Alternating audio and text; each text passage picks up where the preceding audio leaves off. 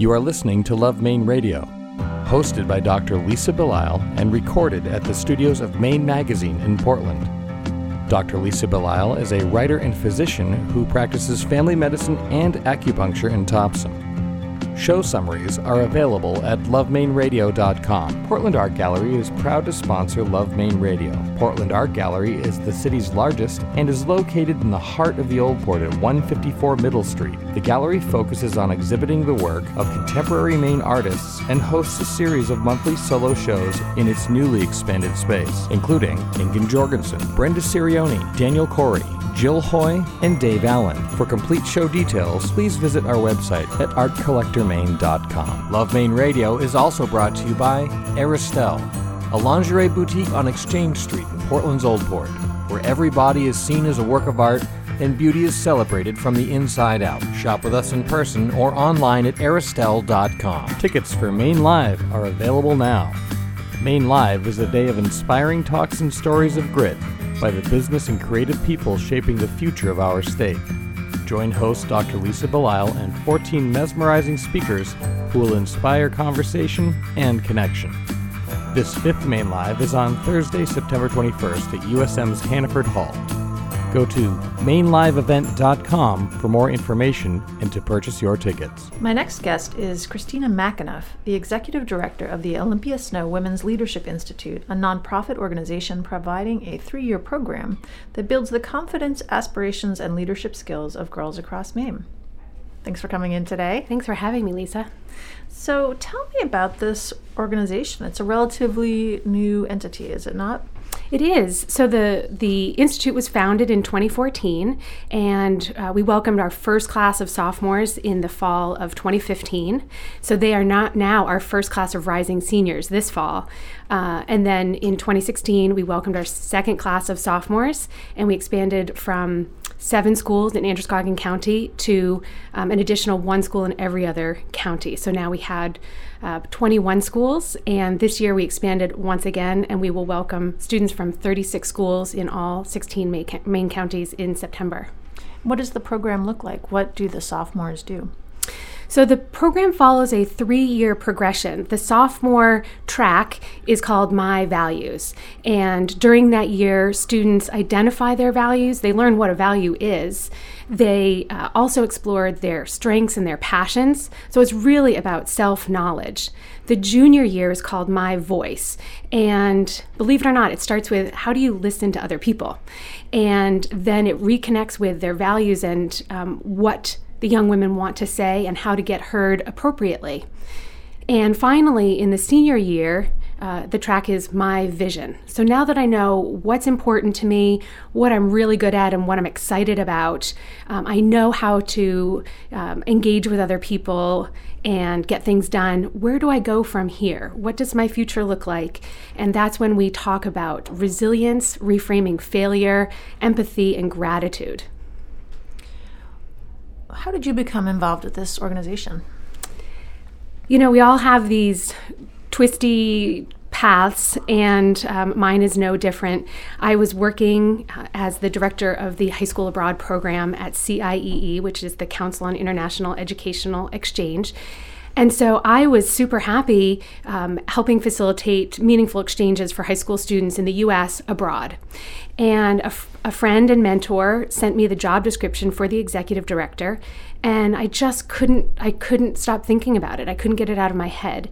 And so one weekend, I sent the family out of the house, and after 5 years, I overhauled my resume and wrote a cover letter, and I threw my hat in the ring.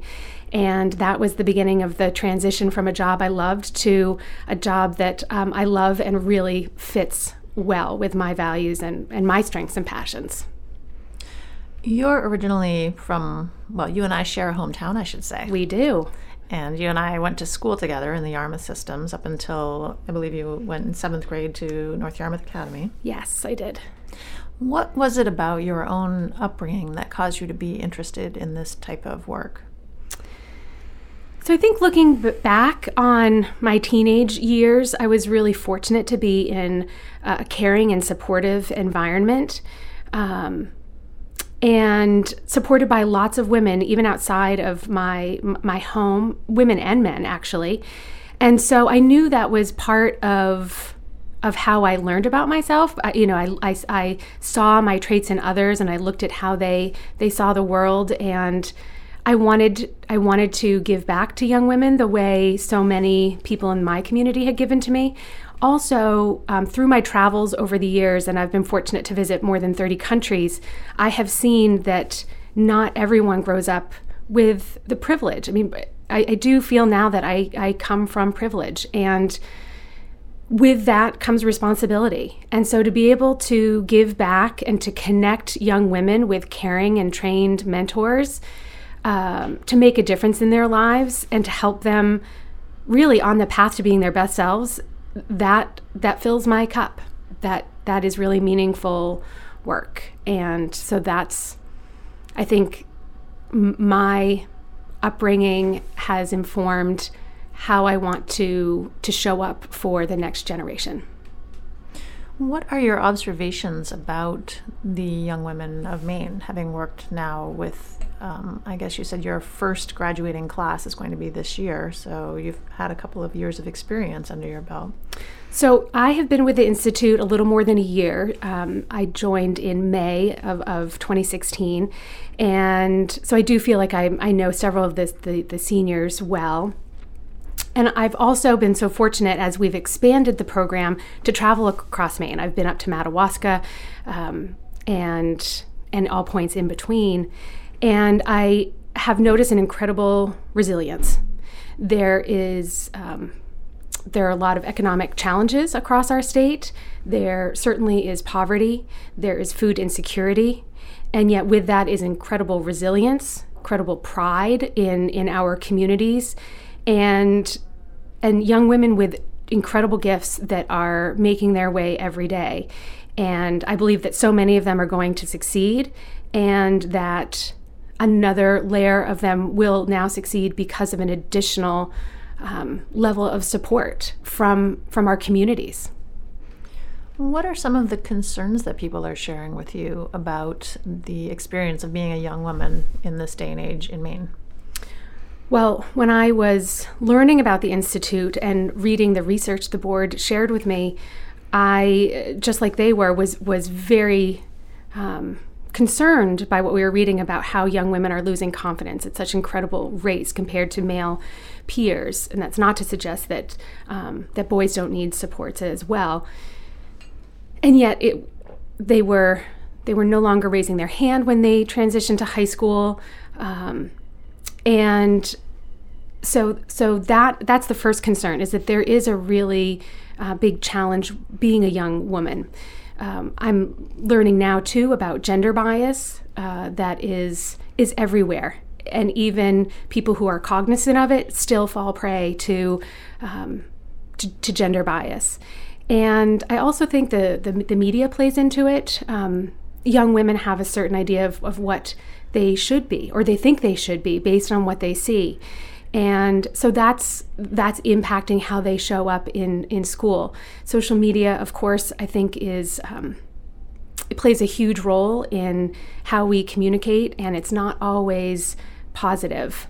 And so teaching young women how to engage with other people appropriately feels like a really good place to start on getting them on track to showing up for themselves, so they can be their best self, but also being a support for peers.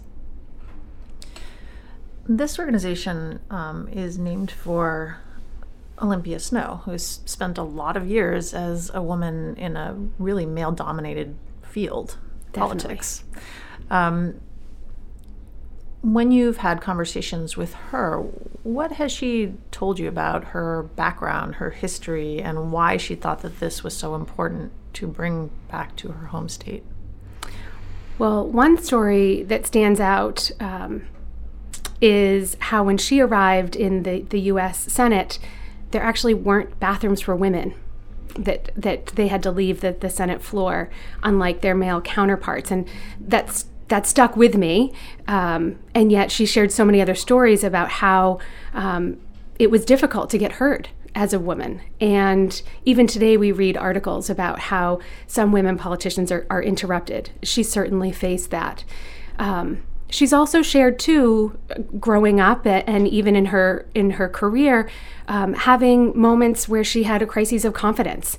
And I think that's why she prepares so well for everything she does, and why she makes so much time when she was in the Senate for constituents. And now, even as really the figurehead of the Institute, makes so much time for friends and supporters of the Institute, not to mention the young women. And so when I see her connect with other people, it is so genuine and authentic. And that's because that's how she showed up when she was in the Senate. And she sees the value in everyone showing up, listening to others, and building consensus. And so those parts of her experience and what led to several of her successes are built into the program for our young women. Your experience growing up, I mean, you and I are roughly contemporary, and being a female in the 80s was, for me, it was kind of this time where we were told we could do anything. Mm-hmm. You know, there was the whole free to be you and me era, and boys and girls, and we all were going to grow up to be doctors and teachers. And you did. And actually, I guess that worked. So good job, free to be you and me. But there have been I'm imagining in your life, there have been some moments where all of a sudden what we were told didn't necessarily bear out. Can you think of any that you might be willing to share? It's a great question, and one that requires thought. I was raised by two teachers who, like your parents, I imagine, told me that I could be anything. Although that said, I think the first time when I was preparing to graduate from college, I went to college in Pennsylvania, I really wanted to join the Peace Corps. And I think that was the first time that decision to apply or not apply I was faced with my first conflict, and that was that I was graduating with a great deal of student debt, and that the Peace Corps wouldn't necessarily position me to start paying off that debt. And so that was the first time that I thought, I can't be what I want. I want to give back while I'm young and while I have this energy and this desire to engage with the world.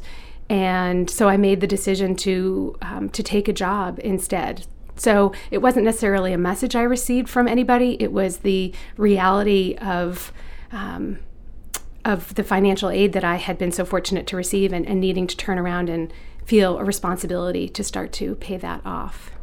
So that wasn't specific to being a woman. It was just specific to living in a time of student debt. Was there ever a conflict that you encountered as a female? I mean, I'll give you an example in my own life. I was a doctor in training, and my first child, I was pregnant with him my first year of medical school. And there wasn't really, it was very biologic. I have a child inside my uterus who is gestating. So but there was not really a way to kind of reconcile the two worlds. I needed to keep moving forward with an educational process, and he needed to keep moving forward with his living process. And there was no in between. I mean, there wasn't a way to pull back and not be able to do both at the same time. Does this make sense? It does. And although what you shared reminds me of a time, my experience is a little bit different. When I was newly married, my husband and I wanted to continue building our family. And I remember an employer saying after I got married, now that you're married, do you want to work part-time? Because you have new children. My husband had two children from a previous marriage, and I remember thinking, would you ask this of me if I were a man? And it's funny. I think I've repressed that memory until you started talking about it. I remember thinking, this is not, it's not only not appropriate, but it's potentially not legal. And that was the first time that I thought, gosh, how I'm viewed is represented in part by my gender. And so it was within the next year that I did transition from that organization. And I would say as a mother, I've been very fortunate to have a supportive partner, because my next role, which was at CIEE, required a great deal of international travel. And so to have someone that said, go for it, take that job, and I've got you covered on the home front, was empowering. It was empowering as a woman and as a mother. And so for that, I'm very, very grateful. And other than that, I really don't have too many times, thankfully, where my gender has influenced my path. Your daughter just turned 7. 7. Which is a fun age. She's a beautiful child. Thank you. I met her the other day.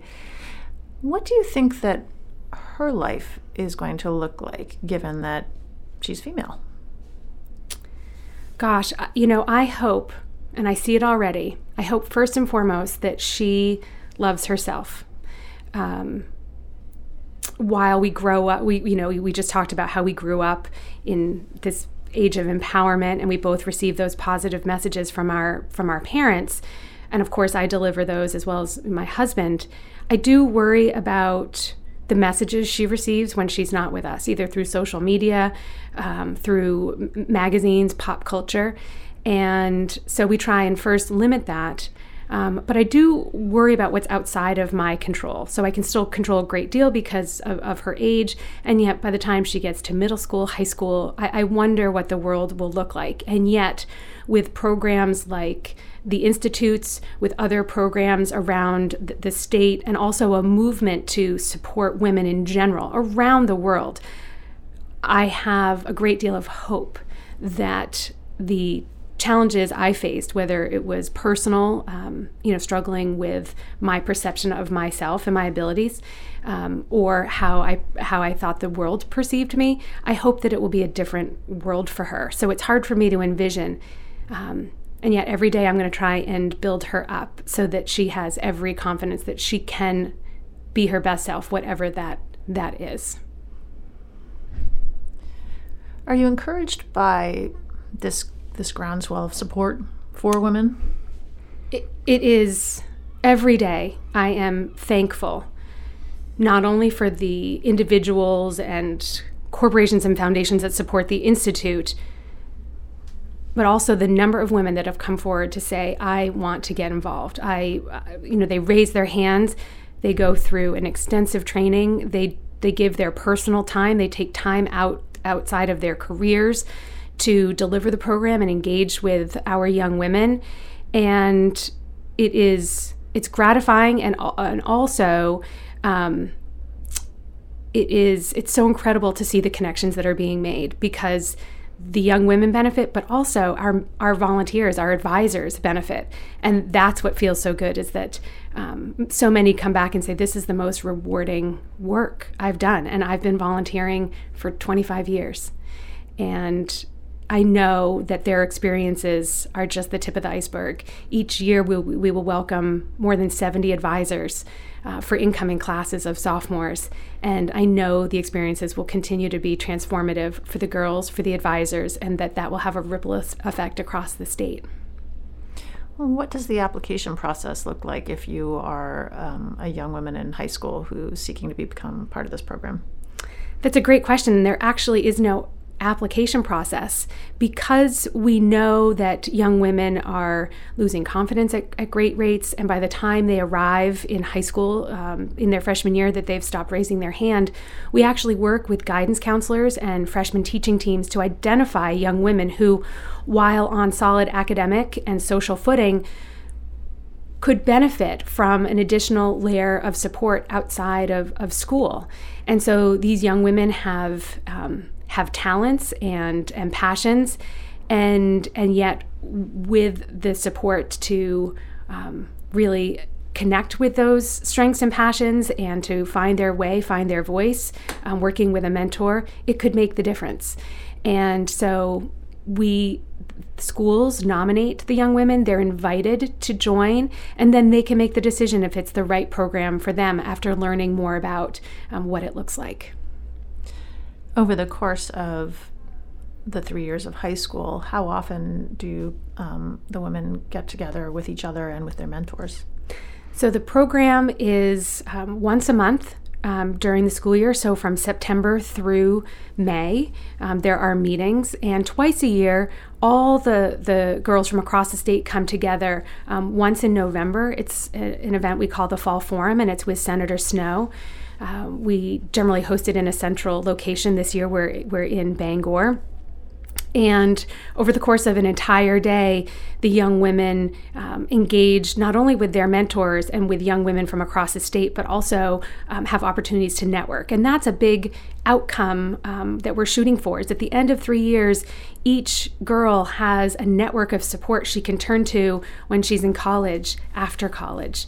And so that's a really important day in November. And then at the end of the year, we bring groups together regionally, not only to network, but also to celebrate the year of discovery. And it's another chance for them to interact with Senator Snowe and caring women and men from across the state. So there are 8 or 9 meetings with their advisors and their cohort, and then these 2 additional meetings, either regional or statewide.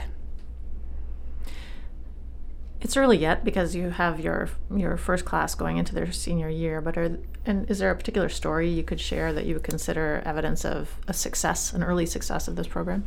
There are several. I think of one young woman, and I get choked up. Her name is Julia. And she had always wanted to be a swimmer. And she lacked the confidence to join the swim team. And last November, after having joined this group and met her advisors, she decided to try out for the swim team as a sophomore. She made the swim team, and she swam all last year, and she shared with me this spring that she's the captain for her senior year. And, I know a little bit more about Julia's story, and it's incredible. It's incredible what she's achieved and how she's so willing to share her story with others. And then I think of another young woman who later this week will job shadow at CIEE, who raised her hand and through the women she's met, has started to explore a career in facilitating programs for high school students.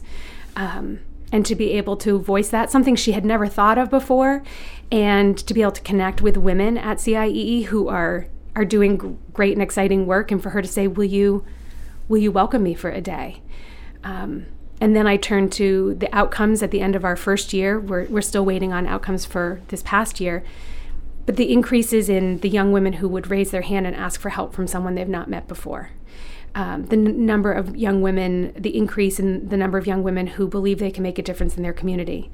And, the more than 20% jump in the number of girls who now believe that they are a confident person and that they are leaders. And so I can't wait to see what those outcomes look like after year 2 and then after year 3. Because that's what's so nice, is we get to see them over the course of their high school career. That's very meaningful. It's been a pleasure to have you in today. It's always great Likewise. To see you.